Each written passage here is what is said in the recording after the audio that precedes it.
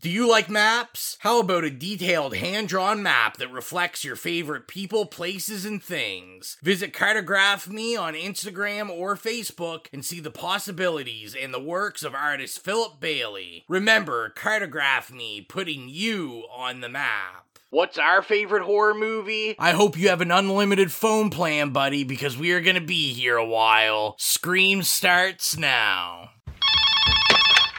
Hello? Hello? Who is this? Tell me your name, I'll tell you mine. I don't think so. What's that noise? Popcorn. You making popcorn? Well, I'm getting ready to watch a video. Really? What?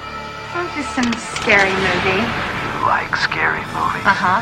You never told me your name. Why do you want to know my name? I want to know who I'm looking at. Someone is playing a deadly game.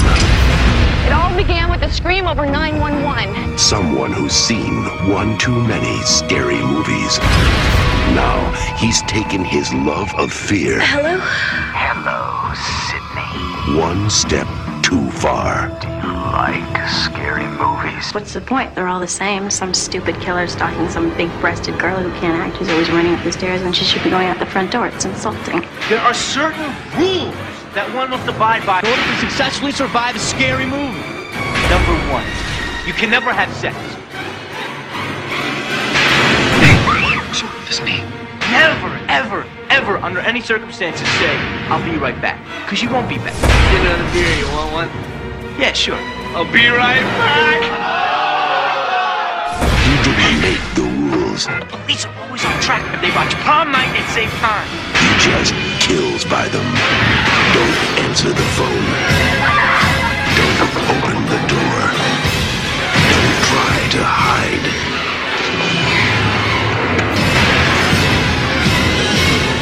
Everybody's a suspect! You're not scared, are you? Scream.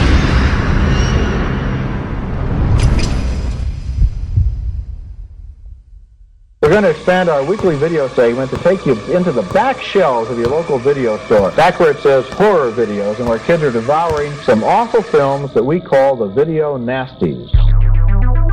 Are you freebasing? Inquiring minds want to know. I have to break free from this culture of mechanical reproductions and the thick incrustations dying on the surface. Stop the prime time, bitch! Monmouth and Fletch. The pain, I can assure you, will be exquisite. As for our deaths, come with me and be immortal. We have such sights to show you. We've got to return some videotapes.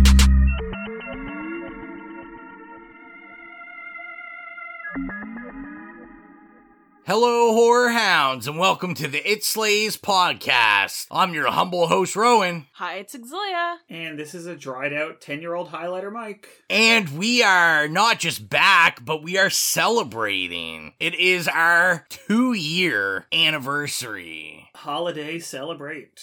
And we don't just celebrate one episode. This is the first of 2 episodes. Cause, god damn it, it's our birthday month. Oh my god, we are that girl. It's my birthday year! My birthday year. We are every boy and girl that you love watching on My Super Sweet 16 because you were like, boy, this is a train wreck. My favorite Super Sweet 16 line, you don't think today is about me, but it is.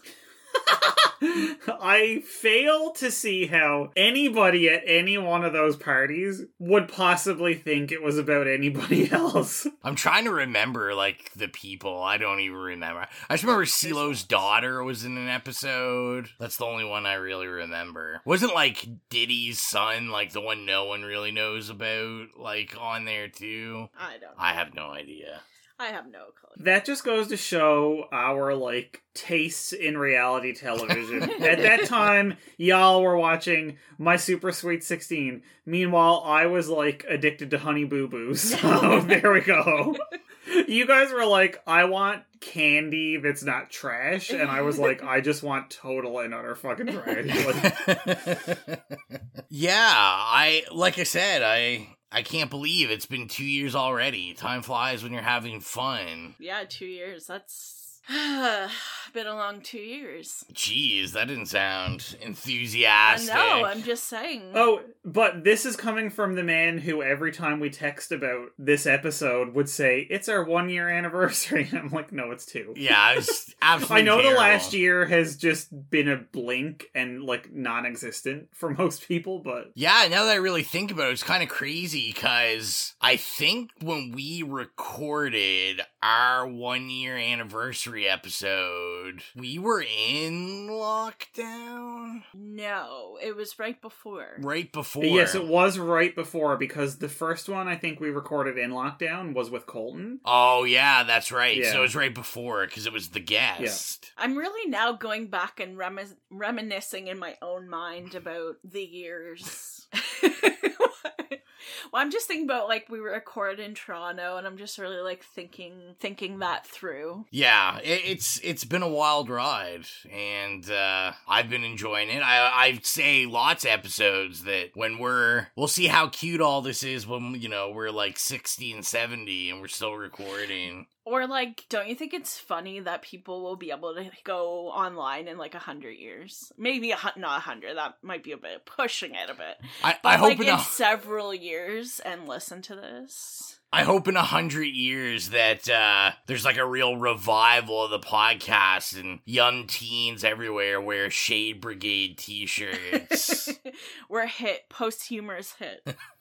I would fucking give my life for that right now. I definitely think we should get a little introspective in a second, but I thought a fun thing to do to start off the episode would be, it's been a long time since we've kind of checked in and just talked about media we've been consuming. Let's start with you, Mike. How about some notable things you've been listening to, watching? I will tell you, this week I've been reading / listening to the audiobook of Octavia Butler's Dawn. Octavia Butler is everything, for anybody that hasn't read her. Literally one of the greatest, I'm going to say one of the greatest writers ever, but definitely one of the greatest sci-fi writers. I think she was the first black woman to, like, get the Hugo and Nebula Awards, which is, like, for sci-fi I was and gonna fantasy. say, I think so. And she had a MacArthur Genius Grant, too, if I remember correctly, which maybe I'm not, but I'm pretty sure. But all of the books I've read of hers have been, like staggeringly brilliant. Like, and I don't normally read a lot of, like, sci-fi, but, like, her sci-fi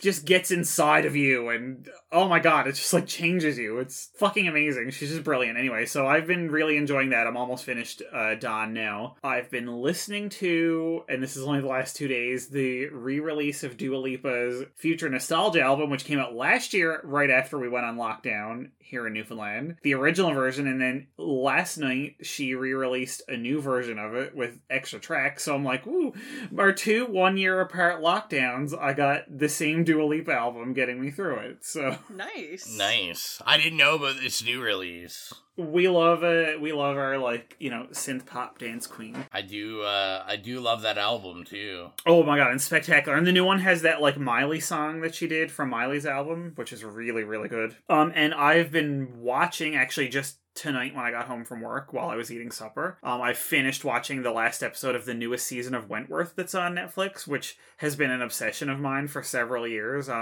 The Australian women's prison drama. It's brilliant. Everybody should watch it. Yeah. So that's it. That's pretty much been my media binge the last couple of weeks. I still haven't seen that one. I remember you telling us about that way back. It's one of those, like, soap operas that is just so well done, and the characters on it are so charming, and I don't know, I just think it's, like, slightly different from everything of its ilk. Like, I kind of thought when I first started watching it that it was going to be, like, a less interesting Orange is the New Black, and then I realized that Orange is the New Black is a less interesting Wentworth, was what happened. Which is not to slag off on Orange, but you know, that's it. It's, I find Orange is the New Black is like a roller coaster in terms of good seasons and bad seasons. In the middle, it really went quite mediocre, I found. And then I really enjoyed the last season, and I bawled my eyes out on one of the seasons. I cried several times the last couple seasons. Yeah. I was there, it's true. Oh, how about you, Exilia? So I've been spending a lot of the time reading. I'm on my 9th book of the year so far. Right now I'm actually listening to the audiobook of Know Her Name, Chanel Miller. Ooh, Chanel Miller. Nice. Yeah. I still haven't read it. How is it? It's really good. And she reads the audiobook. Oh, wow. Yeah, which I think is very powerful. So for anybody who doesn't know, is not it's on like know my basis. name and hear my voice. Yeah, exactly. Yeah. Chanel Miller is the person who was sexually assaulted by Brock Turner. And I'm really enjoying it. It's really interesting. And it's kind of interesting to watch her become an advocate for the system, or against the system, I guess you would say. Yeah, the broken system. Yeah. I also just finished Brain on Fire. I didn't love it. I thought obviously I've read that one, yeah. Have you read it? No, I haven't. It's been on my list, but I kind of feel like it might disappoint me. Yeah, so basically it's about a journalist for the New York Post who had this mystery disease all of a sudden. I'm not gonna ruin it for you, but the mystery of the disease part was really interesting. But last year I read Hello, I Want to Die, Please Fix Me, which is a really spectacular mix of memoir and investigative journalism, which is what I think this was trying to be, but that was just done so superiorly. Anyways, it was done really spectacularly, and so I can't help but compare them. I read In the Dream House. Oh, Carmen Maria Machado. Love. That's probably one of my favorite books ever. She's brilliant. Yeah. So those are the ones that I've read in the past. Oh, and one called Fair Play, about women's work, domestic work, and trying to make it more fair in the house. But yeah, that's what I've read this week. In terms of shows, Rowan and I have been binging Superstore, and I love it. AKA the best show ever. I'm Team Amy all the way. And in terms of music, there's 2 songs that I've been kind of playing over and over again. So Cherry Glazer has a new song called Big Bang that came out the other day, so I've been listening to that. And then a song by a band called Icky Blossoms. Haven't heard any of their other songs, but this one's called Cycle. I really like that. So yeah, that's pretty much what I've been up to. Rowan. What about you? What about humble, not so humble host? How rude. Shade Brigade, man. Shade Brigade comes out early. Last week finished Acceptance by Jeff Vandermeer. So, I stan Jeff Vandermeer. He's one of my favorite writers. So I've now officially finished the whole Southern Reach trilogy, and it was epic, as was expected. And then I just started, I'm kind of getting myself amped up for the new Mike Flanagan Netflix show he's working on, The Midnight Club. Oh, Christopher Pike. So I have a new obsession of collecting Christopher Pike books and R.L. Stine, teen books. Girl, my parents' basement has boxes of stuff waiting for you. Yeah. I had all of them. Christopher Pike was my favorite when I was growing up. I got all of them. I would hit the used bookstores all the time and get all the old, really cheesy, cool covers. Yeah, that's basically what I've been doing, hitting up, used bookstores, Value Village. And yeah, I'm, hooked now. I just want to say, though, that Midnight Club is Christopher Pike's most boring book, in my opinion. I'm only, one chapter. It has the least amounts of sex and violence.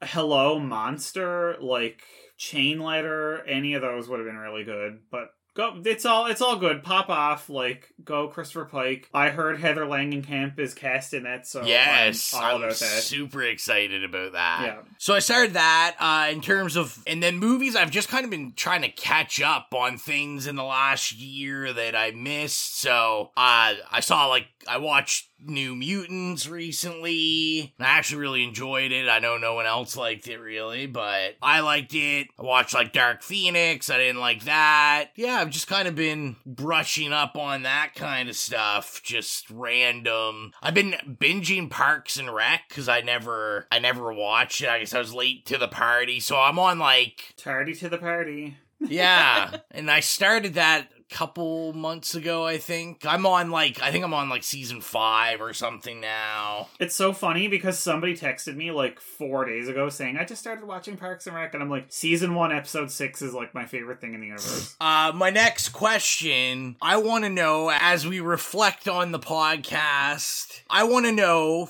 so this last year, is there any films that you can think of that you would want to re-review, that maybe you gave too high praise, maybe too low a praise, maybe one that you lied to the other two on the podcast and said you were watching it, but you really weren't paying attention? I feel like I really thought that was directed at her, but I don't think it was. Oh, okay. You were talking about Killer Clowns and Mike, weren't you? I'm not gonna lean anyone to say anything, but I mean, if anyone on the podcast feels like they need to make a general apology about any bad rating they may have given cult classic cinema, I'm not gonna say no to that. Well, okay, I will say this about Killer Clowns, to get you off my fucking back. It would be that perhaps at the time I was too critical of it as an actual movie, which it isn't. It's very clearly not an actual movie. So I really should have just shut my trap and said, how enjoyable is it on a scale of like shitty moviness? And even then I would probably not give it a rating that you would enjoy, so we won't go there, okay? I can give a review to each of the movies that I missed. I missed 3 this year. You missed 3? I did. Oh, that's right. I forgot. Excuse me, you only have 1 unexcused absence, so you will be punished. Oh, okay. Go ahead. We'll be taking off your paycheck. The Witch that Colton was on. I'm gonna give that movie a nay. Because it is fucking boring and I can never stay awake during it. So hopefully... Excuse me, I have one thing to say. What? Anya Taylor-Joy. Boom, done. What? I said Anya Taylor-Joy. Oh, preach, girl, preach. So hopefully The Lighthouse is better. But next, Butcher Baker Nightmare Maker? Nay. That was a fucking weird movie. Attacked! How dare... I was not expecting that. I was like, that movie was fucked. I'm not gonna lie, I thought exactly. That's what's so good about it, girl. I thought when we watched it, she liked it, so I'm surprised at that. Did you? Yeah. Okay. Well, here's the thing. You did not give a full critique of it, so we don't care. Go ahead. Oh, okay. And the next one, Strange Days. I'm gonna give that one an okay. Do you have anything positive to contribute to the class, young lady? What do you have to talk about, Mr. Wall, if it was a movie? Yeah. Oh, you're right. You're right. I know, Rowan, that this was a little bit before our anniversary, but do you have anything you have to say about Mandy and how you would rate it better? I mean, we've already discussed... I think we discussed that last anniversary, that okay. I did regret that. I do have, not necessarily I'd say a regret this year, but maybe it still never clicked with me, is The Stuff. Just because of how much everyone loves The Stuff. And I don't get it. Yeah, and I just didn't necessarily get it. And I feel like maybe I'm missing out on it. I don't like it either. I hated The Stuff. Yeah, well, I feel like none of us were big on it. I just feel like I'm missing something because I know people love that. I think they like it just because it's not good. Maybe. So my last question, before we get into it, I want to know what you think was the best sleeper movie we watched this year. What one you think kind of went under the radar? Oh my god. I mean, I'll say my pick first as you guys reflect. Okay. I think ours was our last episode, Laura Mars. I'm actually, incredibly glad to hear that. The more I think about it, and the more I spend every day listening to Prisoner, yep, I'm just Barbara, you sing it. I still think about that, even weeks later, and I'm like, man, it's good enough that, I have it in my Amazon list of things to buy. Yeah, it's one of those that, there's parts of it that you just keep thinking about, for weeks. Yeah. It's like a brain worm. And I just feel like... Not worms on the brain, but, it worms its way into your brain. And I just feel that it was a movie that probably most people wouldn't have on their radar that should be. I'm surprised it's not more popular as like a cult. Like a cult oddity? Yeah. It's really weird that it hasn't gotten that like really lavish like boutique treatment and reappraisal that a lot of movies which frankly are shittier and don't even have as much going for them as cult oddities are getting. Yeah. Like this one has a lot more like pedigree. Yeah. Like this is essentially a John Carpenter movie, like you look at the people involved in it, like it's all like Oscar winners and like like Helmut Newton, like everybody involved in it is like A+++, and it just sort of like disappeared, but it's like it has all the hallmarks of like a rediscovered classic, but like nobody has kind of gone out of their way to like really give it that like reappraisal that it deserves. I think maybe we can start a renaissance, Laura Mars Renaissance now. That's right. Laura Mars Renaissance 2021 challenge. Did you enjoy our last podcast episode on Laura Mars? Well, welcome to Laura Mars Part 2. Exilia, how about you? Now, this is an episode we did 2 episodes prior to our 1-year anniversary, but I would say after midnight. I think I like enjoyed it a lot more than I appreciated it at the time. I thought you gave it a good rating. I don't remember what I gave it, but I mean, you said a sleeper. Yeah, she feels like she didn't appreciate it, so that's enough for me. You said a sleeper. I mean, I don't know. I've never heard of it otherwise.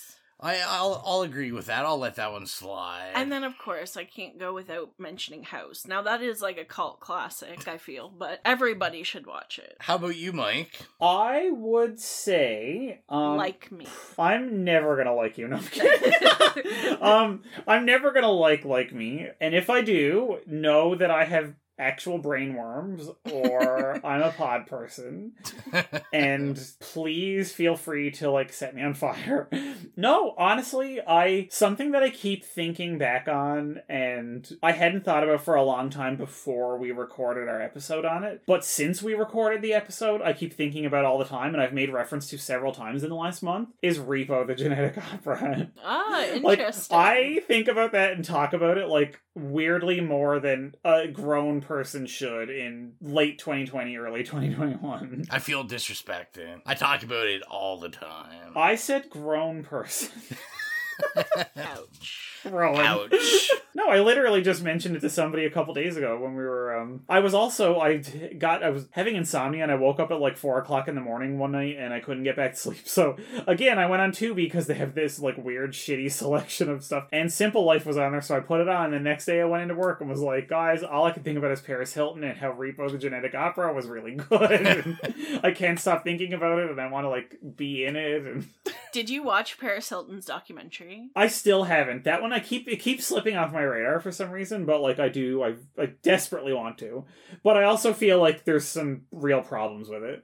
She basically is like, yeah, The Simple Life was bullshit, because she used to like, do you know the basic premise of the documentary? Yeah. Yes, yeah, basically. So she used to have to do like hard labor at these schools. So she was like, yeah, I was like completely fake that I didn't know how to like sweep or whatever. I mean, we never, even at the time, we would never have watched that assuming that there was anything about it that was even vaguely resembling reality. When I watch reality TV shows, I like to imagine that they're reality. Because if you think of them as real, then it just like takes the fun out, you know? I know, and that's why I can't watch that much reality TV, because it's no fun for me, because I'm just looking at it going, this is so fucking fake. Oh yeah, I just turned like my brain Joe off. Millionaire? No, I'm sorry. Who's Joe Deep Millionaire? Deep cut from the early 2000s for other olds. Other olds. I remember the name, but I don't have the... Joe Millionaire is the reality dating show that surprisingly only ran for one season, where it was essentially like The Bachelor. Mm-hmm. It was after The Bachelor and like that type of show became very popular. But and, he's a millionaire. It's like he's a millionaire, and it was all these girls, obviously vying to become his wife or like girlfriend or whatever. And then at the very end, after he picks the person, they're like, ta-da, he's actually like a day laborer. Okay, I remember the name of the show. I never watched it. It was That's hilarious. awful. It was awful. It was so bad. Like, I mean, I don't really remember it because, I was young at the time, and it was a very, very, very long time. It was a lifetime ago. But I remember, like, seeing most of it on TV and, like, just going, this is so bad for so many reasons that I can't even explain. That's where the name Joe comes in, because only, like, a day laborer would be named Joe. Yeah, well, he's like a construction worker or something, not a day laborer, but, it's the whole point was he was poor, and he was not a millionaire, and, it was, the thrust behind it of, like, kind of exposing people's, like, mercenary natures was, like, yes, take that idea, but execute it differently, please. Like, so that it's not as exploitative of everybody involved. Yeah, really. So, we did some quizzes, of course. Exilia, why don't you take it away, what it was? Okay, so these quizzes were obviously, what Scream character are you? Mike, what Scream character were you? And if you have screenshotted the description, please tell us. Of course I screenshotted my result. What Scream character am I? I am, naturally, to nobody's surprise who's ever met me once or even listened to this, I am Tatum Riley. I'm a total badass. Yeah, right. But you're the best friend, and you're spelled wrong, anyone could ever have. You're very protective of your friends. You're also the type who likes to have a good time. In a horror film, you probably wouldn't be the survivor, but you'd put up one hell of a fight. And I was like, you know what? I wouldn't survive a horror movie. I may know everything about them, but I'm also a dumb bitch, so I know I do something stupid and get killed right at the very end. So I'm happy to be Tatum. I'm happy. She's one of my favorite characters in horror movies. I love Rose. Nice. Rowan. What about y'all? Who did you get? So mine was very insulting. So I got Stu Matcher. And my description was, you're a killer, but very sensitive and easily pressured into things. Yeah, that's Rowan. Intelligence isn't really your strong suit. Wow, read the tea and the shade. I know, right? Though that may be because you consider most things a joke. You're a huge horror fan and party animal, but just like the other killers, you don't get away with it. I mean, to be fair, a lot of that is really accurate. It is. Thanks, guys. It's surprisingly accurate. Unintelligent. Like, frighteningly so. Unintelligent party animal. No, we said some of it, not all of it. The party animal part, 100%. I got Sydney Prescott. It says you're survivor, not you're a survivor. You're survivor, but also the main victim. No one has ever been able to kill you. You always escape. Unfortunately, those you love are put in danger because of you. But one thing's for sure, you're a fighter. So me and Mike are BFFs. We are. BFFs. I would 100%, absolutely be your... I would get killed in a garage door for you any day. Aw, thank you. That's very sweet. The love. The Shade Brigade, we gotta have each other's backs, man. So what do you say we get into the main event of the evening? I suppose. We tallied the votes. It was a battle to the death. You guys that follow our social media saw these movies fighting head to head. Some great movies. Lost that should have won. Aliens in particular. I'll never forgive anyone in the audience for that. But some did come triumphant. One would be, we have it screenshotted. It was picked by friend of the podcast. Family of the podcast. Family of the podcast. The Cecily Herber. Queen. 1996, Wes Craven's Scream. The year she was born. Perfect. Don't steal her identity. Her social insurance number is... Yeah. She's probably going to be really upset we don't have a whole 20-minute blurb ready about her birth and her life. I was there. But here's the thing. She will be returning for an episode, and we will get her entire biography in that. We might not even talk about the movie. It's just going to be Cess talking about herself. The horror movie we're going to talk about is Cecily's life. It's Cecily's life! What it's like being related to these two.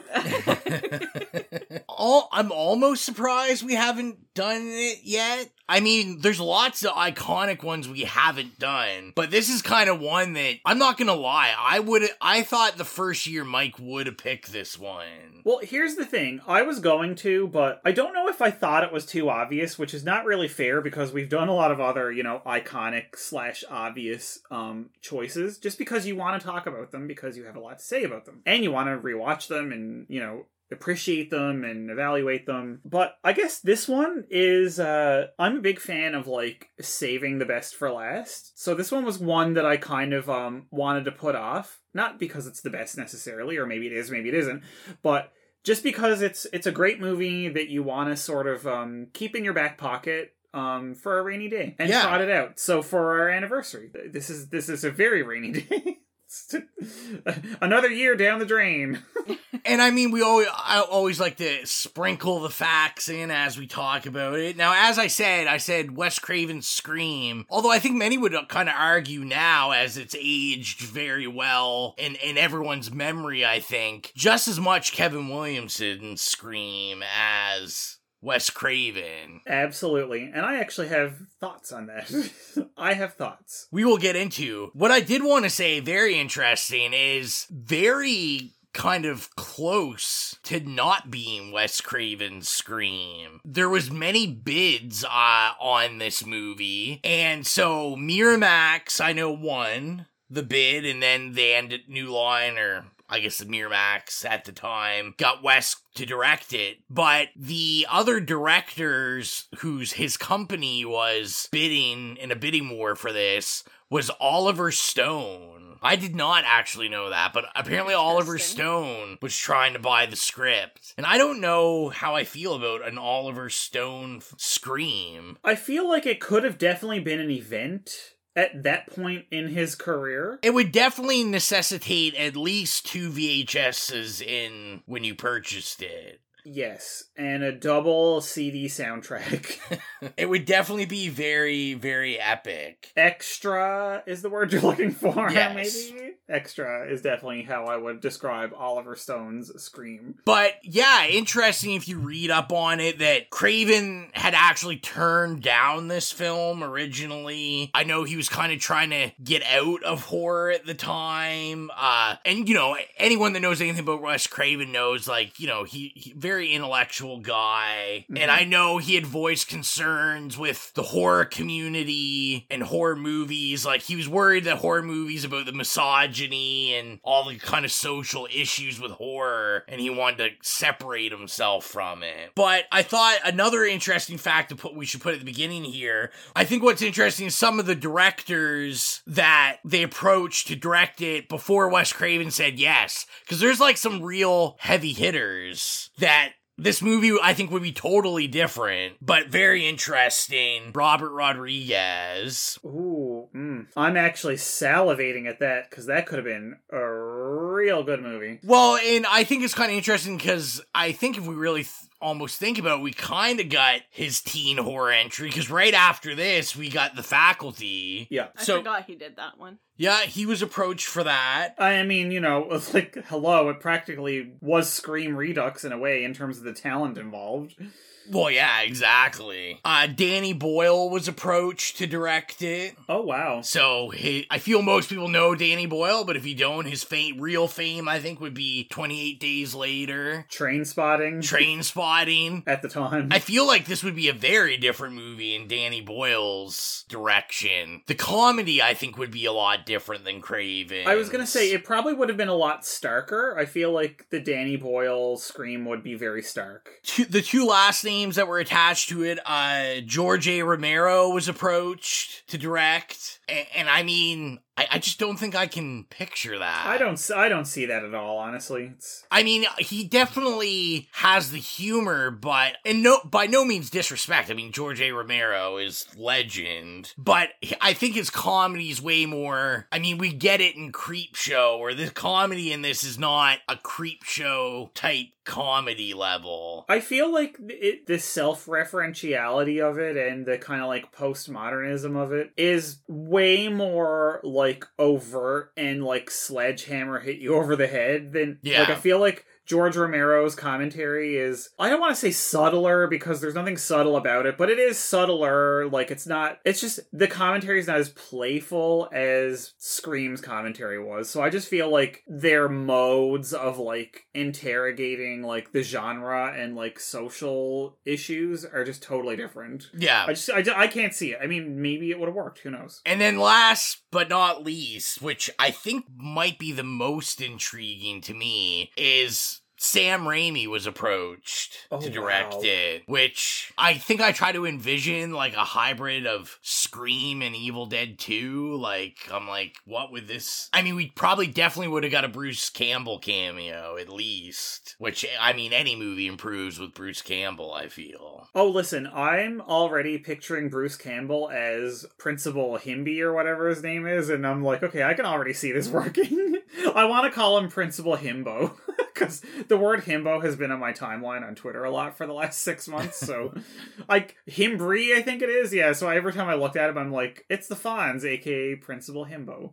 But he's not a himbo. There's no way. God love you, Fonz. You're not a himbo. So before we get into the bio and the actors, the last thing I wanted to mention was, which I know Exilia's going to appreciate, because we did some extra watching after we watched Scream. So Scream was not the original title of this movie. The original title that Kevin Williamson wrote was Scary Movie. I didn't know that. I know, I'm saying you'd appreciate this, because me and Exilia did watch Scary Movie. We did. After we watched Scream. So that was the working title. And funny enough, they renamed it Scream because Bob Weinstein was inspired by the Michael Jackson song Scream. And then that's where they got it from. Fun fact. The Michael and Janet Jackson song. That's right. Oh, excuse me. Let's not continue to like ignore Janet Jackson's contribution to pop culture, please. Thank you. I greatly apologize. I am very sorry. Thank you, Justin Timberlake. Topical. It's very current. And you guys will notice I talk about what the director's done. I feel like Wes Craven doesn't need an introduction. We don't need to go into that.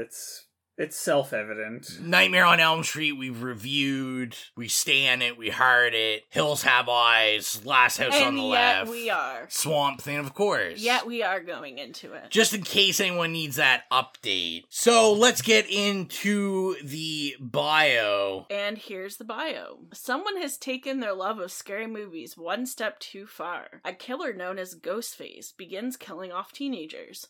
And as the body count begins rising, one girl and her friends find themselves contemplating the rules of horror films as they find themselves living in a real-life one. I think that's possibly one of the longest Letterboxd bios we've had so far. I feel like they said themselves too much in a close space. Too much themselves, Letterboxd. Well, let's get into the actors of this great film, and there is a lot to talk about. I guess I will start with the always spectacular, our leading lady, Neve Campbell. I promised I wouldn't... Canadian. I promised I wouldn't say Naomi Campbell, because that's what I continued to say before we started recording. I said, Rowan, don't embarrass yourself. Again. But, no stranger to, cult, iconic films. So the Scream films, obviously the franchise, The Craft, Wild Things, and also, probably most famous in how she got this role is Party of Five. She was the star of it. I've never seen that. That was like a little before me. I would have been too young to watch feel like I was born. Honestly, I never really saw it either. Yeah, so Neve Campbell... starring at Sidney the time Prescott. That was probably what she was known for, and now nobody would even remember what that show was. Like, I don't remember that it exists. I don't think I've ever seen a full episode of it, like, in my life, so it's funny the way that your filmography kind of like flips itself. Yeah, and I'm not gonna step on anything for the next person, for Exilia, but I do have some interesting kind of what ifs with that Neve was not the first choice. Brittany Murphy was up for this. That's interesting. My heart. R.I.P. Very R.I.P.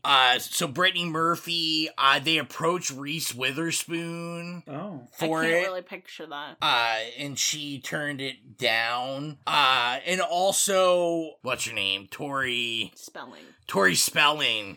Which is why I could see her as it. Yeah, and that's why there's the line in it about Tori Spelling. Yeah. Because apparently she was the who they wanted, and I think it was just like a conflict. They couldn't get her. Exilia, why don't you tell us about your actor? So mine is Drew Barrymore, who plays Casey. And I mean, Drew Barrymore has a life of, many, many films, but I'll just say some that I like here or have seen or whatever. But, well, obviously E.T., starting at the beginning of her life. And it's interesting because we were watching Bly Manor. Yeah. And we were like, what is this guy from? And he plays Elliot in E.T. I had no idea. She's in Donnie Darko. She's obviously in this movie. Batman Forever, Wedding Singer. We have some weird Batman Forever connections going on in the episode. Because Batman Forever is peak of cinema. It's true. Charlie's Angels, I used to have the CD soundtrack of that when I was a kid. It says she's in Altered States, but I don't remember that. I don't remember. I don't remember her being She would have been young when that came out. Well, I don't know. Never Been Kissed, I saw that. I was going to say Never Been Kissed. One of my favorite things to say when I don't hear what somebody said to me is I repeat it back, but instead of repeating it back, I go parakeet, and I got that off of Never Been Kissed. I've never seen that. I saw that in the theater with my mom. Oh my god, it's so good. Cute. It's a real cute movie. Yeah, you Firestarter. Prepare to be slayed. Oh, Yeah. Firestarter, I love it. And then just a couple more Home Fries with Luke Wilson. I remember seeing that when I was probably 10. Between the ages of 8 and 10, I used to be obsessed with Drew Barrymore.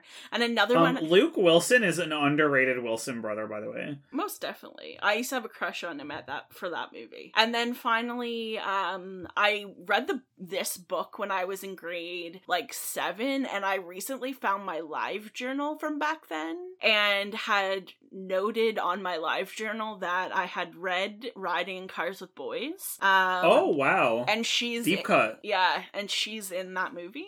So, yeah. She's in 69 movies, according to Letterboxd. Some that I was surprised Exilia didn't mention, The Wedding Singer. I did. Oh, did you? Yeah. I didn't hear that. Yeah, I mentioned She didn't mention one that I rewatched recently, and it actually horrified me, Poison Ivy.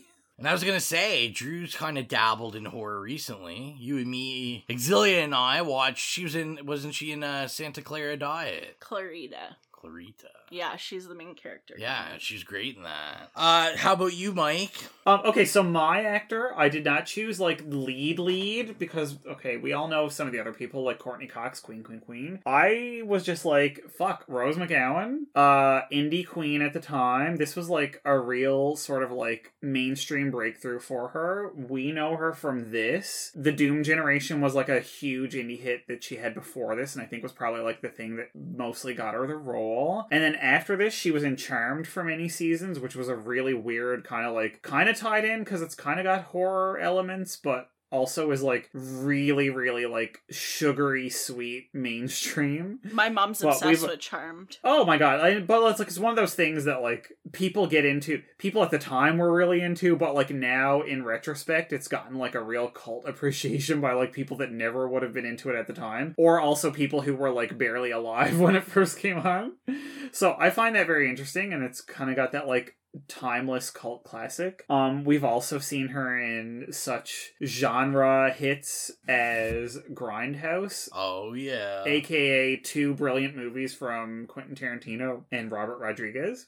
She's in both of the movies in that double feature, but mainly in Planet Terror, which I'm gonna go out on a limb and say is probably Robert Rodriguez's best movie ever. And I think that even though it's a parody of sci-fi horror movies, it's probably, like Scream, a parody and an homage that is probably better than the actual things that it is parodying or homaging. Very true. And also, she's been in a million things, but one of the last things I want to mention that she was in that is a very personal, to the three of us, podcast hosts, it's a very personally important movie. It is the 90s thriller comedy classic Jawbreaker. Of course. Yes. That we regularly used to get together and watch and make a ritual out of with our dear friend of the podcast, Angie.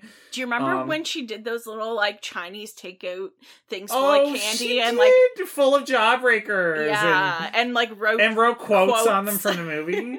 And then we posted it on Instagram, and the director of the movie liked it and started following Angie, and it was a really lovely night. That night was like, we made a ritual out of watching Jawbreaker together, and so Rose McGowan's in that, and it's a really good movie, and everybody should check it out. It's, if you're a horror or a comedy fan, it's one of those, like, underrated, kind of, like, under the radar 90s gems. It's true. And I was gonna say, kind of, you know, we don't want to go on about the cast forever, so quick shout-outs. Jamie Kennedy, and possibly the only good role he's ever been in. Yeah, I know.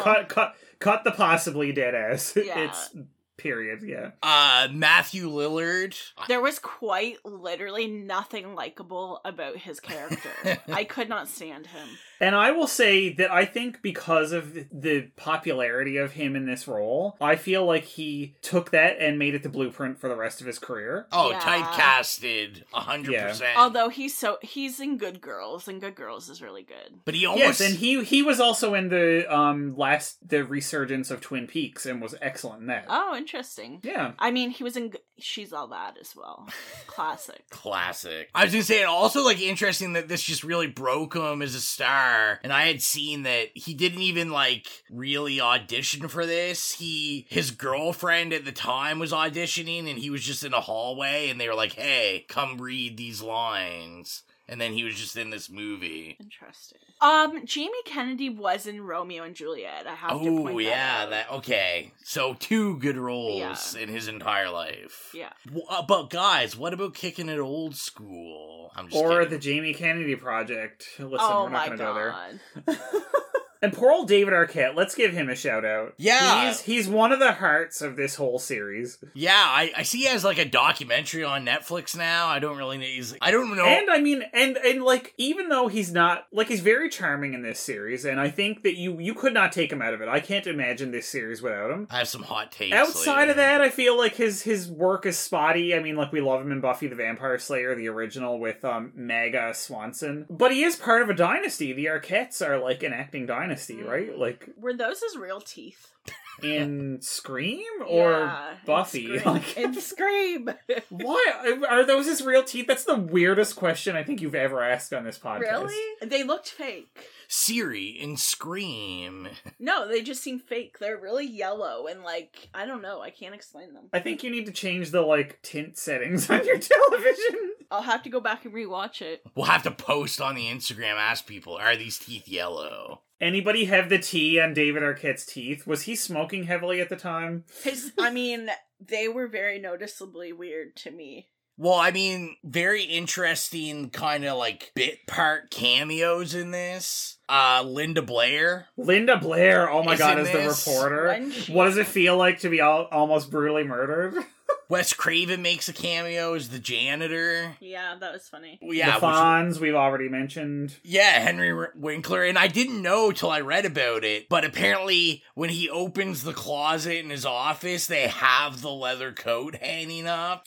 Oh, wow, that's so cool. The Fonz leather coat. And obviously, I saved the best for last. We get playing the demented Billy, Skeet Ulrich, who I had my Mike moment where I texted Mike and said that Skeet Ulrich can ruin my life. You know, he really he's like aged pretty well. Yeah, hopefully a lot of our listeners like Exilia and I are massive Riverdale fans. I wouldn't say I'm a massive Riverdale fan, but yes. Broke my heart. Divorce.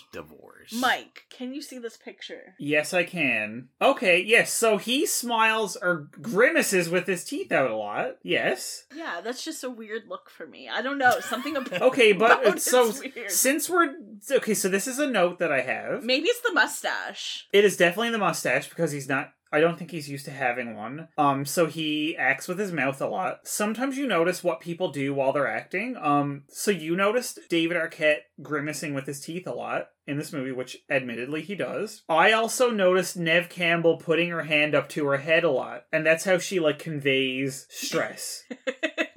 So, listeners, I dare you to go back and watch how many times Neve Campbell puts her fingers or hands up to her head or in front of her head or around it, like she's voguing, but not quite.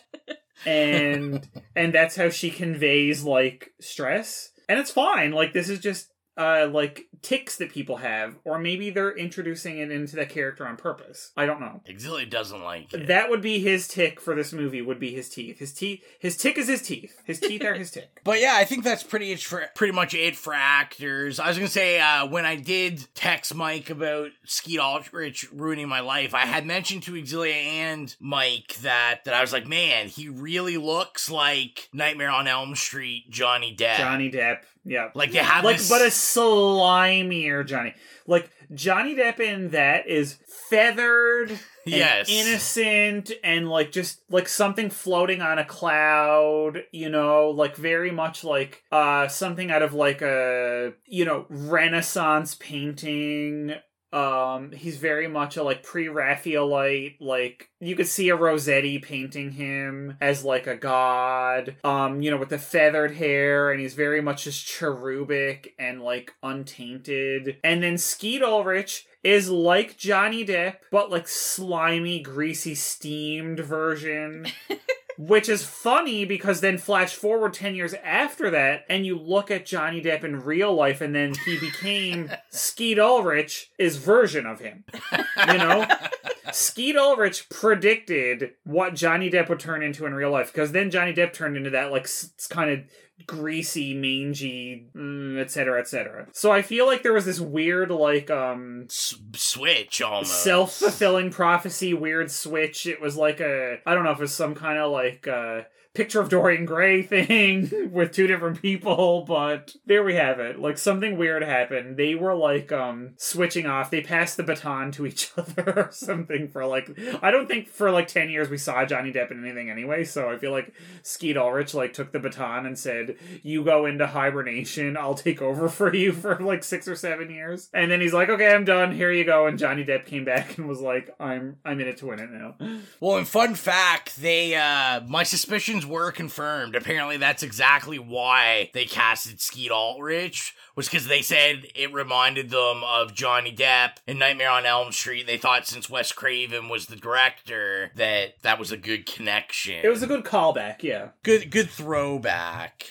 So let's get into, is this our first experiences with this film? Let's start with you, Mike. Oh my god, no. I've been watching this since I was like a wee one. I mean a wee one, listen. I'm just a wee one compared to how ancient I am now. I've been watching it since the beginning. Like, I loved it as soon as it came out. Even though, you know, I didn't get all the references at the time because how could I? Like, you know, It was just jam-packed with, like, so many references and stuff that, you know, unless you were a seasoned, you know, sort of like had seen every movie ever made in the horror genre, you're not going to get it all. But, you know, I really enjoyed it, and I could understand that it was both making fun of and being a slasher movie at the same time, and I think that was my first experience with something like that, and understanding that the, like, parody of it, but also that it could be more than a parody, that it could parody and embody the thing at the same time. That was really, like, kind of game-changing for me. So, because of that, it changed the way I, like, watched horror movies after that, and I watched it 100 million times since then because it was so foundational for me, and it's become like a comfort movie. I love everything about it. I've seen it 8 million times. So, that's my history.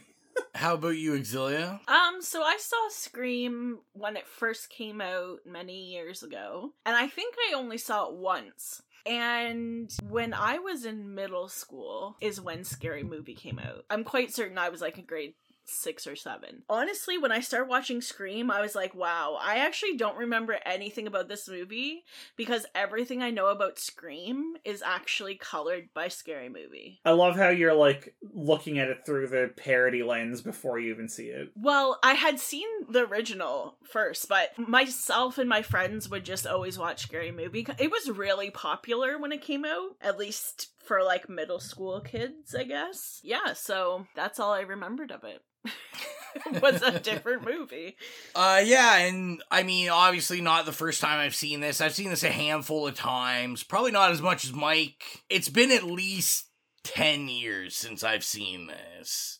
This isn't a movie I necessarily revisit often. I feel not for like any major reason. I don't hate it. It's just, it's not, when there's films I watch over and over again, this just isn't one of them, I guess.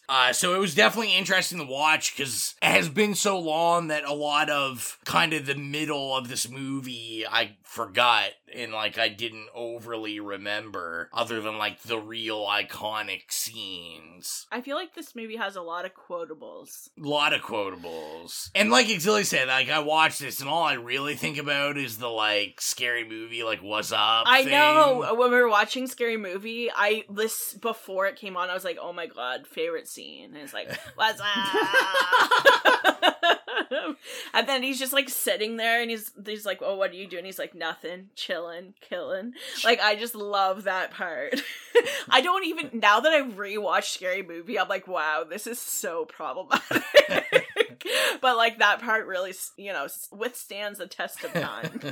We know what we're gonna start off with first. Our favorite kill or scene. Exilia, why don't you set us off? Okay, so my favorite scene is actually a favorite quote, but it's something we used to have on our intro when we first started. And now that I'm like on the spot and have to say it, I'm probably gonna fuck it up. But it's the one and it's like, he's sick for fucks. You've seen one too many movies. Now, Sid, don't you blame the movies. Movies don't create psychos. Movies make psychos more creative. Yes, the endings, the climax. Yeah. And then my favorite kill is of Drew Barrymore because he's like dragging her and she has like the old school phone just like trailing behind her. I like that part. I mean, I was gonna say, and you know that her mom can hear like every sound and scrape. Yeah, that's creepy. But I'm more so just like that he's dragging. Like it's like getting drug along. I don't know. How about you, Mike? Well, I mean, I thought about this while I was rewatching it for the recording, and it's tough. I mean, I want to say that whole opening scene. Iconic. Because it truly, like, the first time I watched it, I mean, at that point I had seen a fair few scary movies. I started watching horror movies when I was like 8 years old, so honestly, by the time I saw Scream, I had seen enough. Right, like it's, think what you will, maybe some people would judge that, but like, my parents didn't care, I was well behaved, like if I wanted to watch some horror movies, so be it. I was, got good grades, whatever. But when I watched that opening sequence, it absolutely like it shook me. Yeah. Like I will never forget watching this movie for the first time, and that scene, like that moment when he says to her, I wanna like see what your insides look like, I was just like, oh my god. Oh, like, you're like, oh, this is serious. Like, this is fucking real, right? Like, yeah. And it's like, oh my god, it's Drew Barrymore, but like, Drew girl, you in danger. Like, the shit is real. So like, honestly, that because it had such an impact on my life, like, I want to say that scene, but I feel like it's also kind of a cop-out because it's so iconic.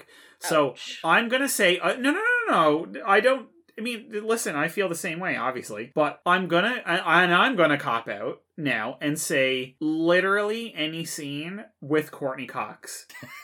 Because I feel like in the subsequent movie, she became a main character, but in this, she was sort of secondary, but I feel like they just interspersed her throughout the movie, and she was kind of like a bit of an antagonist, and I just love that. I love her banter, I love, her wardrobe, I love her gross, chunky 90s weird highlights. And then, of course, when she kind of becomes a bit more, like, prominent in the narrative at the end in that last act at the house, like, I'm sorry, I've argued it numerous times. Like, I think by the end of it, Courtney Cox is, like, and for the rest of the series, I think Courtney Cox, especially in the rest of them, becomes, like, the main character. I think Gale Weathers, if Courtney Cox had not played her, would be, like, an awful character, but, like, because Courtney Cox is so charming, I feel like she's, like, like the hero of the series. I'm throwing that out there. Yeah, well, I was just saying, interesting enough, Courtney Cox, like, actually pursued this role because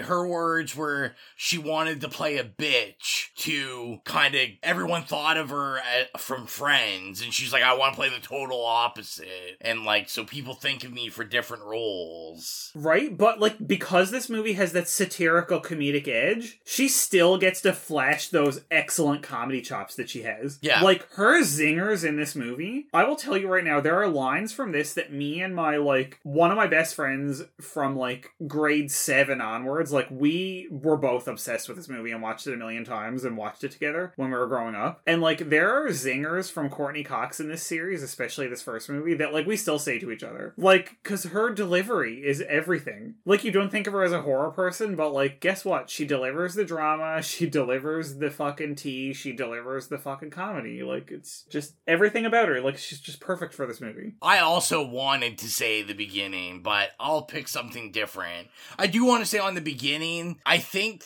to me, not even the kill being iconic in the beginning, but the great setup that it really starts off almost with those kind of comedic chops. The phone conversation at the beginning is like light and playful. Yeah, it's very charming, right? Like, Craven does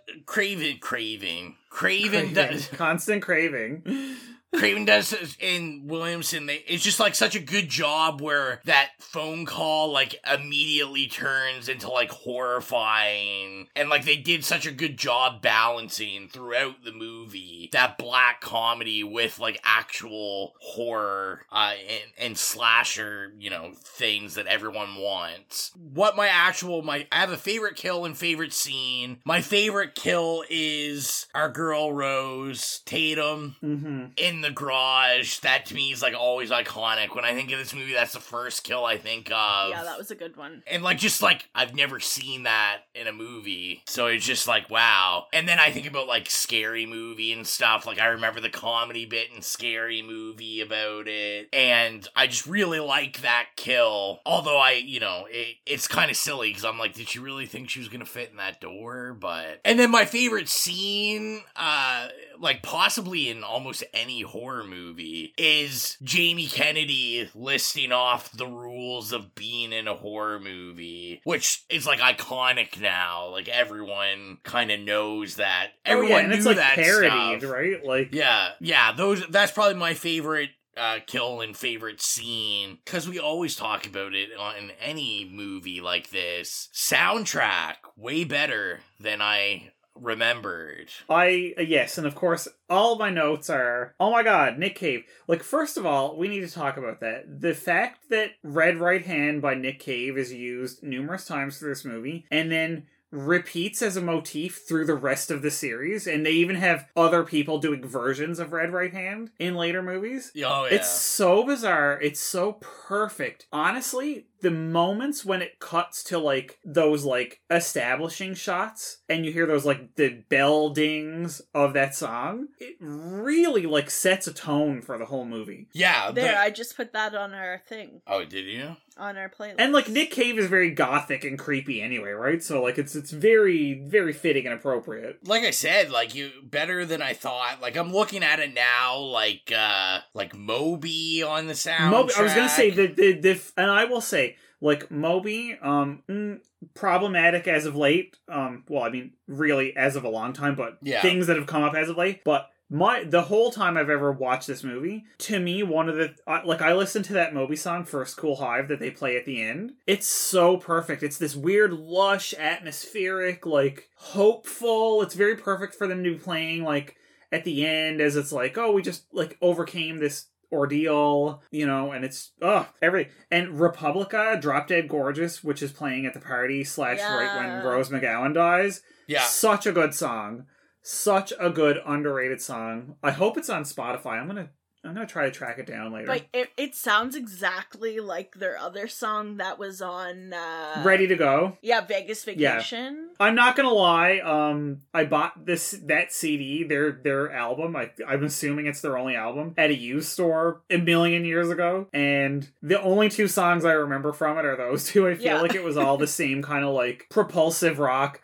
Good. You know, it was good for what it was, but like I feel like there's a reason why they never really had any other hits. Sustainability. Yeah.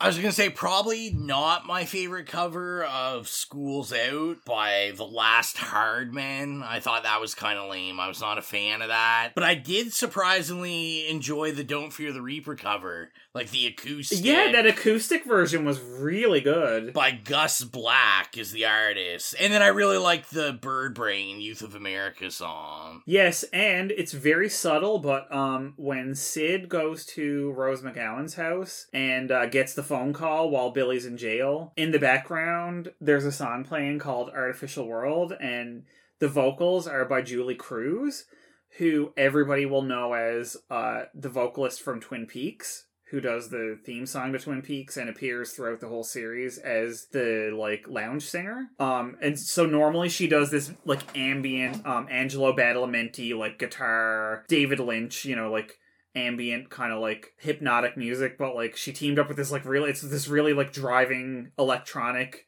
propulsive beat with her vocals, and it was really cool. I really enjoyed it. I actually posted that song on Twitter, like, 3 months ago, just saying, like, let's remember how good this song was, and it needs to be on all the streaming services because it isn't. I had to post a YouTube link, damn it.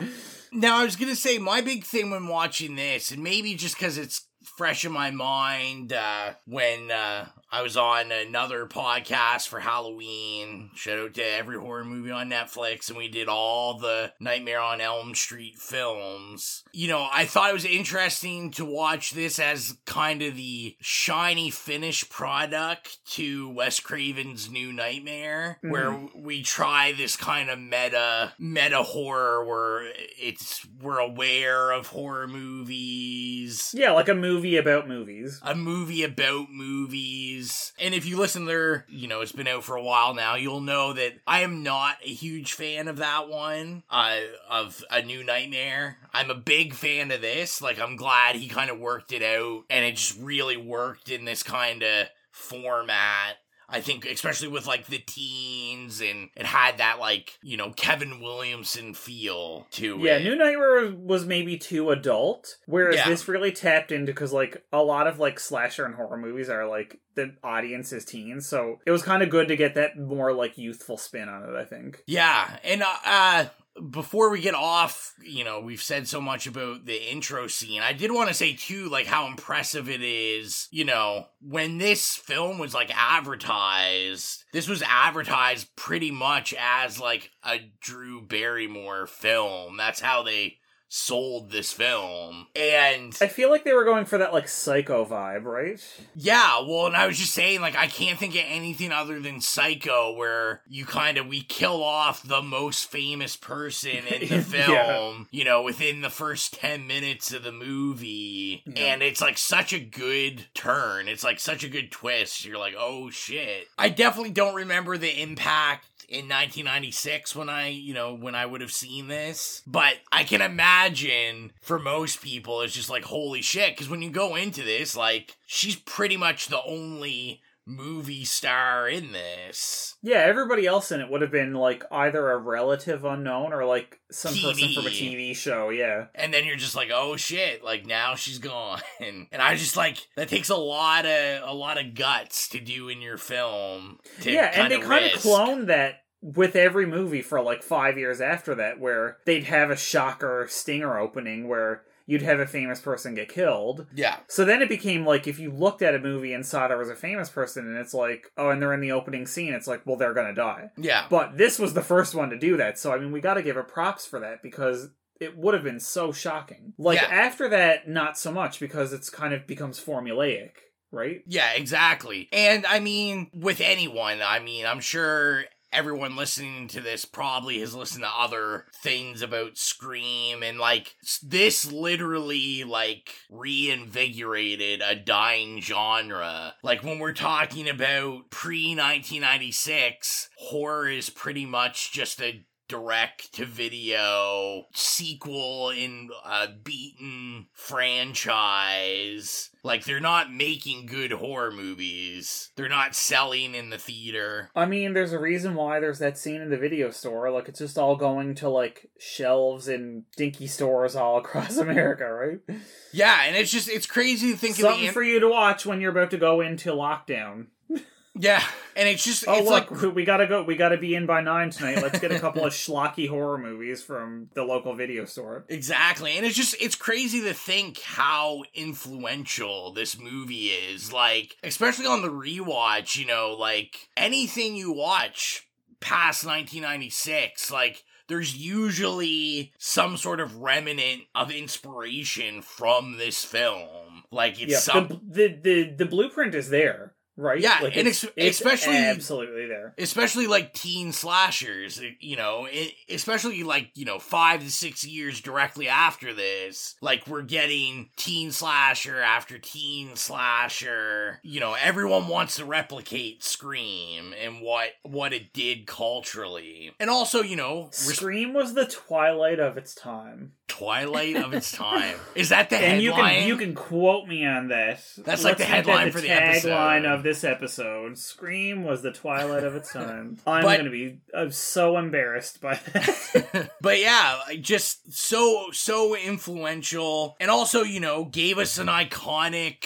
you know, staple horror villain. Everyone knows Ghostface, and even if you didn't know Ghostface, you know him because, you know, how many Dollaramas have you been in on Halloween that has a rip-off mask, a Scream? Well, I mean, ever since I was a kid and it came out, like, people would wear that outfit. It's an easy outfit. Super easy outfit. It's a mask and a piece of fabric.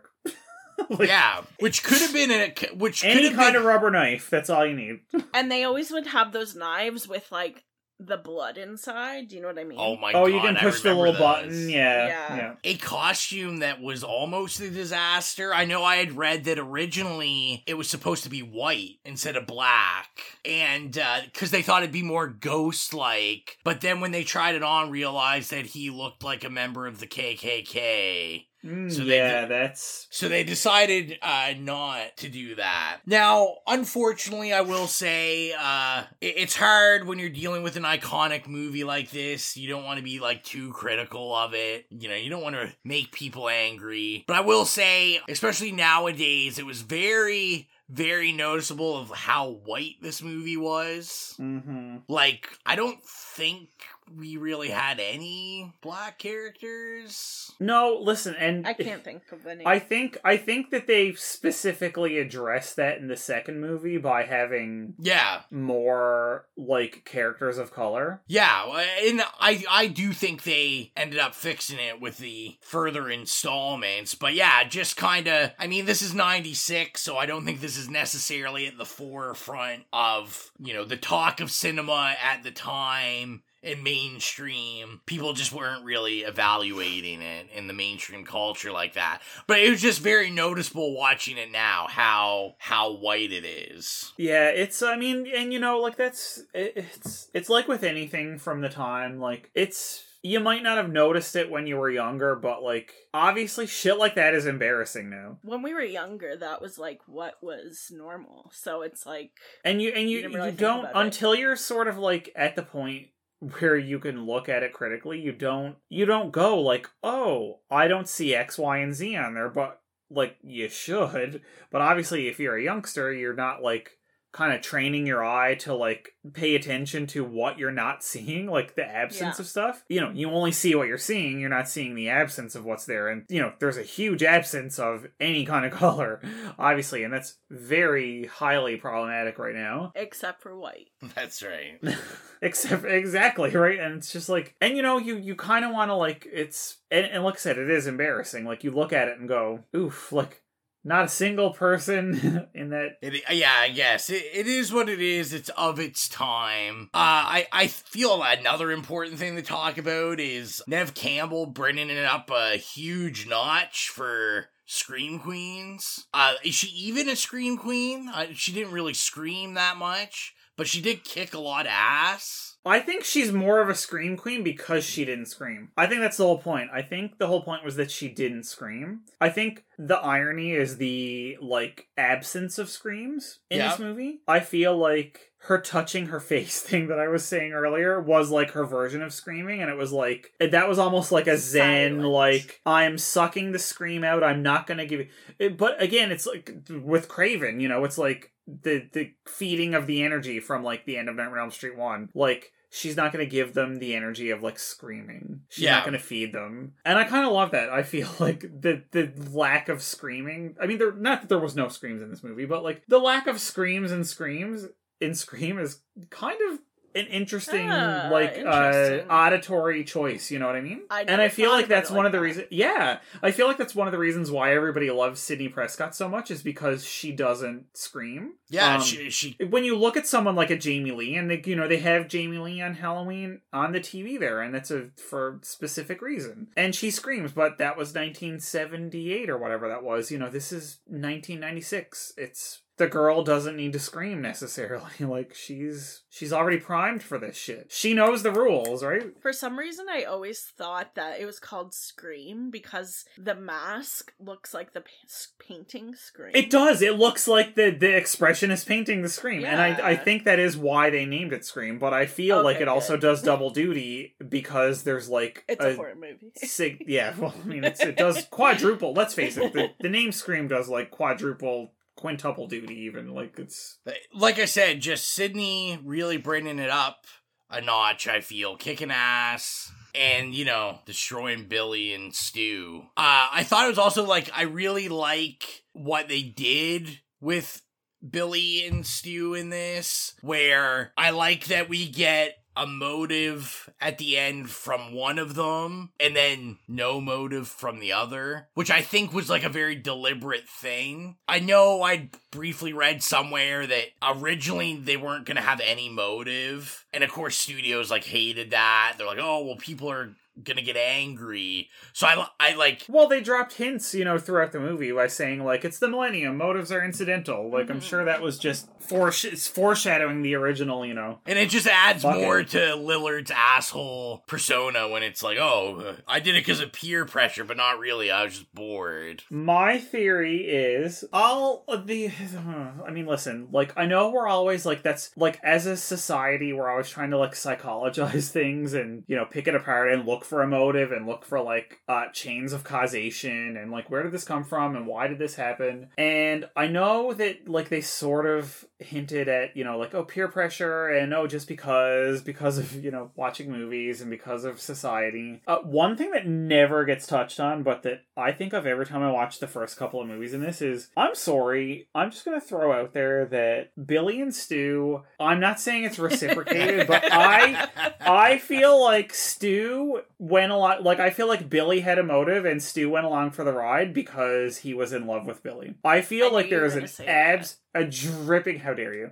I feel like there's a dripping homoerotic subtext between the two of them, especially since they're always hanging all over each other and they're stabbing each other, which if you're just looking at it from the, like, purely, like, pop culture, like, daytime talk show in the 80s stance, like, they're, like, literally stabbing their penises into each other. Like, if a knife is a phallic symbol, then they're just, like, fucking each other. You know what I'm saying? Like, yeah. I just feel like there's I feel like there's a lot to unpack in their relationship that continues even into, like, the motives in the second movie, but I like where this is going. Yeah, I thought that about Matthew Lillard. He's always, like, hanging off the back of him and, like, looking over his shoulder. Yeah, like, it's very physical, which, you know, not saying that because somebody has a physical relationship that's, you know, a sexual thing, but I feel like that's just an element of, like, it's a matrix of things for me, and that is one element of it. There's a lot of hanging on, there's a lot of, like, sweaty touching,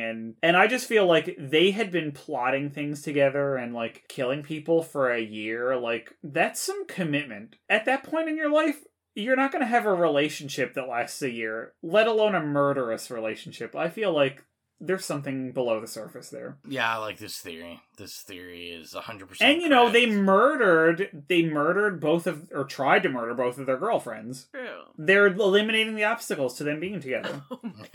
First Tatum, which they, succeeded with, and then they attempted with Sydney. True. So I want to know, I mean, we've talked about lots of great things about Scream, because there's lots of great things. Is there anything you guys didn't like about the film? I will say this. So I have watched it a million times, and I will admit that it has been years now since I've watched it. Just because, as the years go on, there's more and more things that you've seen and haven't seen, and you kind of pile it on your list of, I need to watch this, and then I'm gonna rewatch that.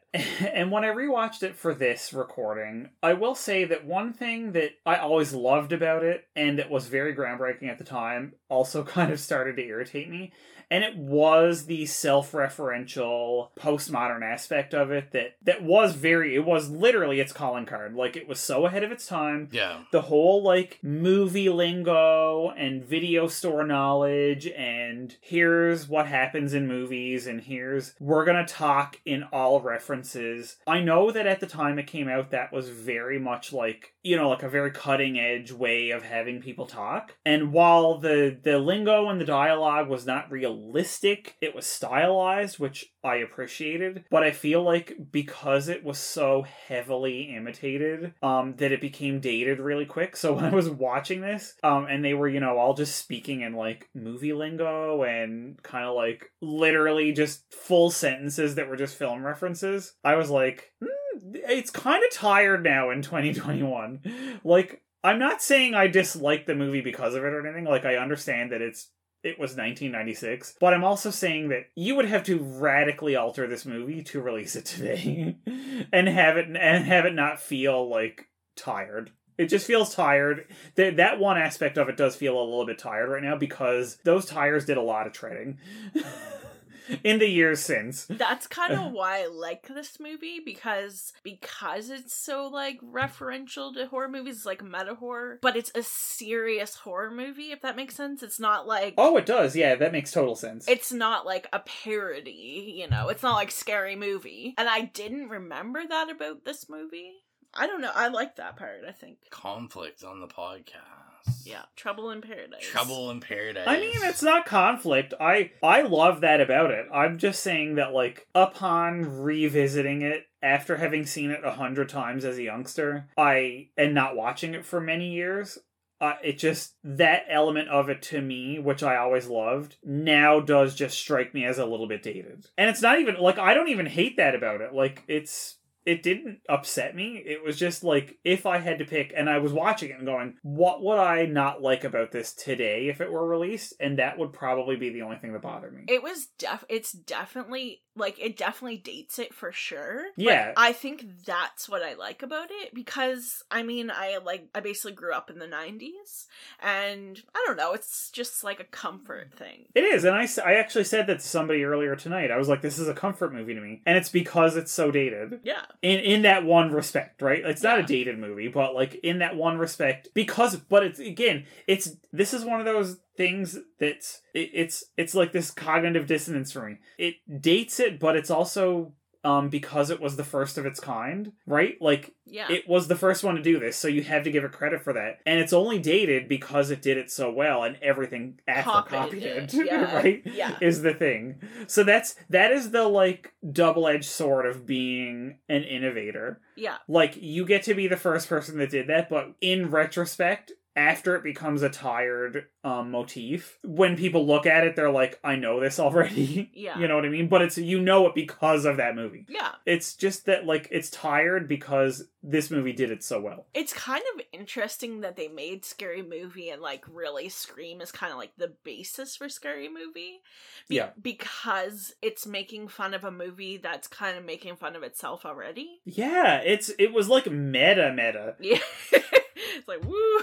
I've always thought, but that's why they went so over the top. But I will say right now that I think Scary Movie is having a bit of a renaissance via Twitter memes and stuff, and Regina King, her in those movies is just everything. Yeah, she's hilarious in those movies. I will say I can't tell you how many times I will repost the clips of the skeleton chasing Anna Faris.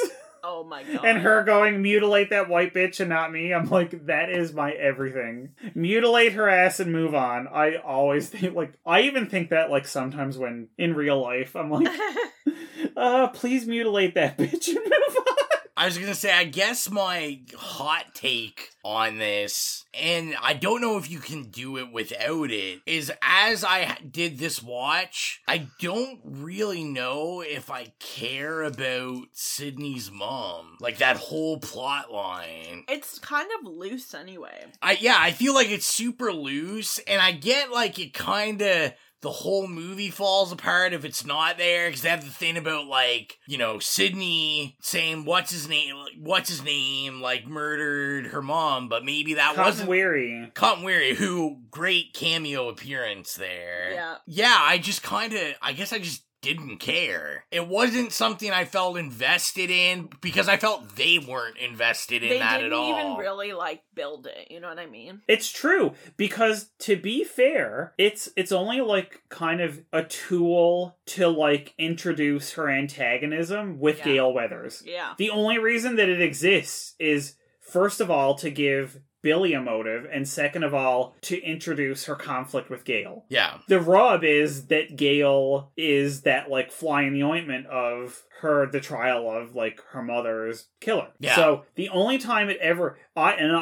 But I will say this. I'm glad that it's there, because even though it's really, like, undercooked in this movie, the fact that in the second movie, you know, by the end of it, it really becomes the driving force. Yeah. And I do recognize, like, I know it has a bigger part to play in the franchise. I just, for this one... No, but you're right. In this movie, it's a completely undercooked plot element. But I feel like they probably could have put an extra 15 or 10 minutes in and, like, kind of teased all that stuff out a bit more. But I feel like, you know, the movie probably would have dragged on. I don't know. I just feel like they were probably overstuffing it a little bit.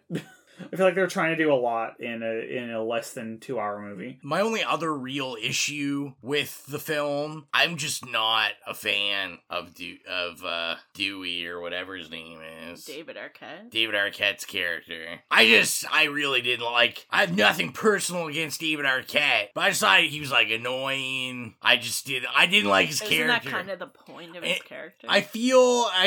I'm like, how did this guy... And I totally... After I watched this and then we watched Scary Movie, like, I love the whole running joke in Scary Movie. See, I find that, like, really offensive. It is offensive, but I'm like, as I watch Scream, I'm like, how did this guy even make it on the police force? Like, this guy's literally an idiot. I mean... I think they just wanted him to be, like, the heart of the movie. He's at, like, the party, and he's got, like, a beer in his hand. I'm sure you could find some cops that are not that bright. Wow, I'm not saying that. I don't know, just rubbed me the wrong way. I just wasn't a fan of him. I don't know if it's David Arquette or just that character, but I was just like, I would say it's probably the character. I'd be interested in seeing how somebody else interpreted it, but it's probably more like on the page. Yeah, I feel that way too. Is there anything else we want to talk about with this? I feel like we don't want to beat it too much because, you know, lots has been said about Scream throughout history. So if that's everything, let's get to the last question. So, do we think... Is it scary or unsettling? No. Exactly, straight away. Straight up no. Yeah, I'll quickly say no also. I think it's way too meta to be scary. It is, I will agree and disagree. So I will agree that it is, the meta-ness of it completely kind of negates the scariness, even though it does pay homage to it. But I will qualify it with this. I will say that for 90% of the movie, the meta-ness does take away from it being too scary or unsettling. Yeah. But I also want to say that opening sequence is kind of terrifying. And I'm sure if you watched it, like, at the time, it was even more terrifying. Because the opening sequence is, even though they are referencing movies and, like, talking about horror movies and stuff, it's not funny or satiric at all. The opening sequence is meant to be dead fucking serious, and I find that, like, the opening sequence still, when I was rewatching it for this, even though I've seen it 100 times, I was like, this is still really fucking creepy. And it's really well done, and I feel like it's kind of shocking. So mostly, no, it isn't. But I feel like the opening sequence, which is the calling card of the movie, is still pretty unsettling. A fun fact about that opening sequence, I was reading that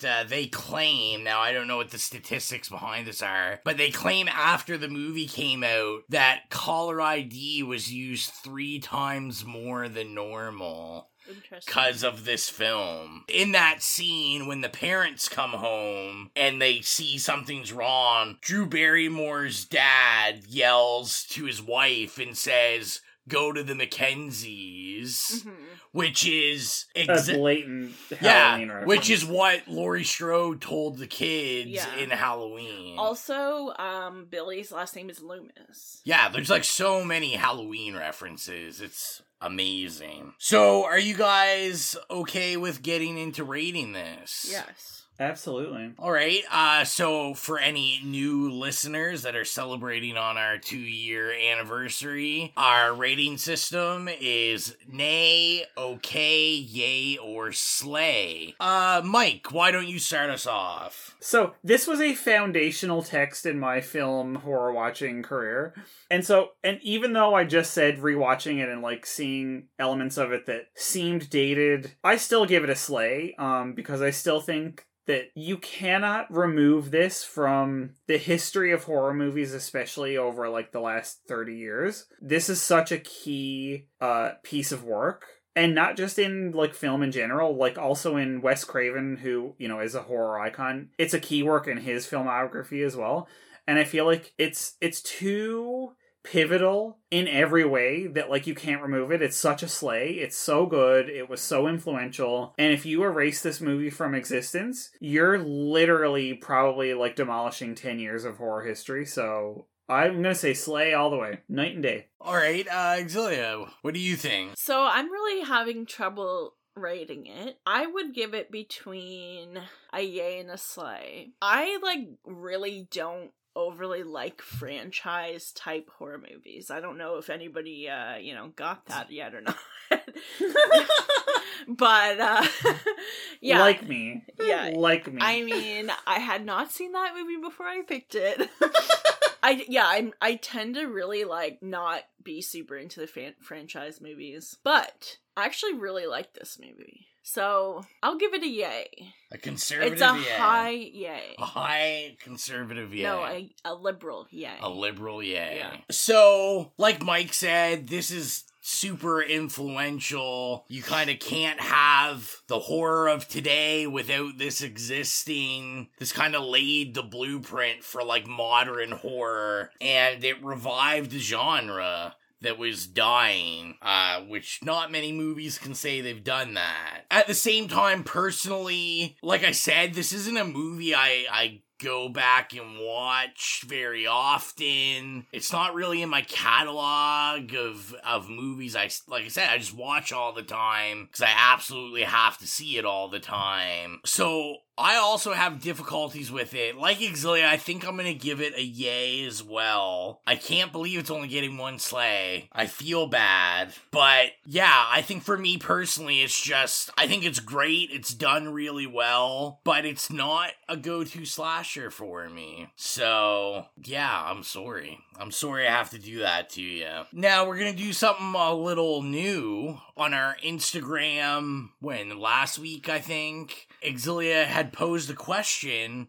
We wanted to know what you guys thought of Scream, and I think she had a couple answers. I do. Okay, so my friend Crystal said, "It's a classic. Can't wait to see the new one." With a ghost emoji. Her partner has a ghost face tattoo he recently got. And Heather McKill says, "Love it. One of my go-to horror films. Couldn't tell you how many times I've watched it. Laughing, crying emoji face." So I feel more on the Mike side than our side, maybe. I mean, Heather has taste. I mean, I really liked it. I'm more on the high yay, where you're the hesitant yay. Hesitant yay. You're gonna watch this many times over. I'll probably watch it over. Okay, there we go. So now I think it is time for the budget game. For you that are new, the budget game is when Exilia and Mike battle to the death to guess how much it costs and how much it made, and the winner gets my undying love. Oh, okay. So, which varies from week to week. Yeah. Exactly. So this week, we're at a mediocre. How much do you think this movie cost, Exilia? $12 million. $12 million. How about yourself, Mike? $21 million. So Exilia's gonna take this one. The budget was 14 to 15 million for this film. How much do you think this film made? We'll start with you, Mike. 80 million. 80 million. Exilia. 93 million. Okay, fuck you. Stop stealing my bag, bitch. What? So Exilia will take it, sweep it. You! So, not that close. This movie made $173 million. Oh my god, that's amazing. This movie was a smash, kind of ingenious. So this was released 5 days before Christmas. Oh, yeah. And their idea was that horror movies don't usually get released on Christmas. And they said this way during the holidays, horror movie fans had something to go see in December. That's a good idea. I think it kind of really was a trendsetter that way, because now there's usually always a big horror movie release at Christmas time. Probably because everyone wants to have the financial success this had. Maybe. But obviously a huge smash. It spawned 3 sequels, a TV show, a new sequel coming, and a new TV show coming. So, just oh yeah, I massive. forgot I watched the first season of that Scream show. So now I've got to get into the shameless promotion. First, if you want to hear some awesome music from the movies that we've reviewed and the horror movies we love, go on Spotify to the It Slays Podcast Horrific playlist, and we have songs from Scream now, songs from a whole bunch of stuff we love. Check it out, follow it, we're always adding new stuff. Make sure to follow us on all our social media at It Slays Podcast. If you want to support the podcast financially, help us upgrade gear, you know, we use the money to get giveaway stuff, all this kind of cool stuff. You can go to patreon.com/itslayspodcast. There's all different kind of tiers. You can get shout outs, thank you cards, shirts, all different kinds of things. And we want to make sure, since it's our anniversary, that we're shouting out our 3 patrons we have right now that have been ride or die. Yep. Colton, Jennifer, and Cecily, who all contributed since the beginning. And I know Cecily and Colton got to pick a movie that we reviewed. And they both managed to get on the podcast. They snuck by security. Also, if you are interested in purchasing an It Slays Podcast shirt or tote bag or face mask or anything, you can go to redbubble.com/itslayspodcast/shop, or you can just look up It Slays Podcast, and we are there. And lastly, if you are ever so kind, feel free to go to iTunes, give us a star and text review, and we will read it on the show, no matter if it's good or bad. I think we've proved that already. And lastly is to announce our next film, our last film of our 2-year anniversary. There's going to be lots of exciting announcements. We'll be announcing our giveaway that we've been running on social media all month. Maybe announcing like some just things going on with the podcast, as well as we'll have a special guest. So the movie that you guys voted and picked is The Lighthouse. I think we're all excited to review this. Filmed in Nova Scotia, and featuring a friend of the podcast, and we just talked about when we talked about Patreon, Colton. He's going to be visiting. He did the Witch episode, so he had to come back for The Lighthouse. Icon, film critic, screenwriter. Icon. Legendary icon. We love him. And recently receiver of a card from Exilia. Yes, Jennifer and Colton got cards. Thank you. I hope they enjoyed them. They looked magnificent. Thank you. But I think that is everything. Thank you for tuning into, I guess, what is part 1 of 2 of the 2-year anniversary. Oh yes, and I have to say, I would like to wish my humble host Rowan a happy wedding anniversary. Yeah, we're recording this on our wedding anniversary. What? Oh my god, you guys, I feel like garbage. It is February 13th, and this is what we do. We work for you during our anniversary and eat $100 worth of sushi. Yep. I'm not gonna lie, if I don't remember my parents' anniversary, I'm never gonna remember yours. That's okay. That's okay. But happy anniversary. I love you both. I'm glad you found each other. I'm glad you got married. I'm glad that we all met each other. It's wonderful. Thanks. And just in case any of the listeners wanted to know, no, I did not give Exilia a used copy of People Under the Stairs this anniversary. No, he already did that. Not for again. My birthday. He already did that once. We all heard that story. What is the X anniversary gift? Like, it's a second used copy of People Under the Stairs. Yeah. How many copies can we get her? So I think that is everything. As always, I am your humble host, Rowan. Bye, it's Exilia. Thanks, it's Mike. See you later. Bye. We're going to expand our weekly video segment to take you into the back shelves of your local video store. Back where it says horror videos and where kids are devouring some awful films that we call the video nasties. Are you freebasing? Inquiring minds want to know. I have to break free from this culture of mechanical reproductions and the thick incrustations dying on the surface. From the prime time, yes. Monmouth and Fletch. The pain, I can assure you, will be exquisite. As for our deaths, come with me and be immortal. We have such sights to show you. Gotta return some videotapes.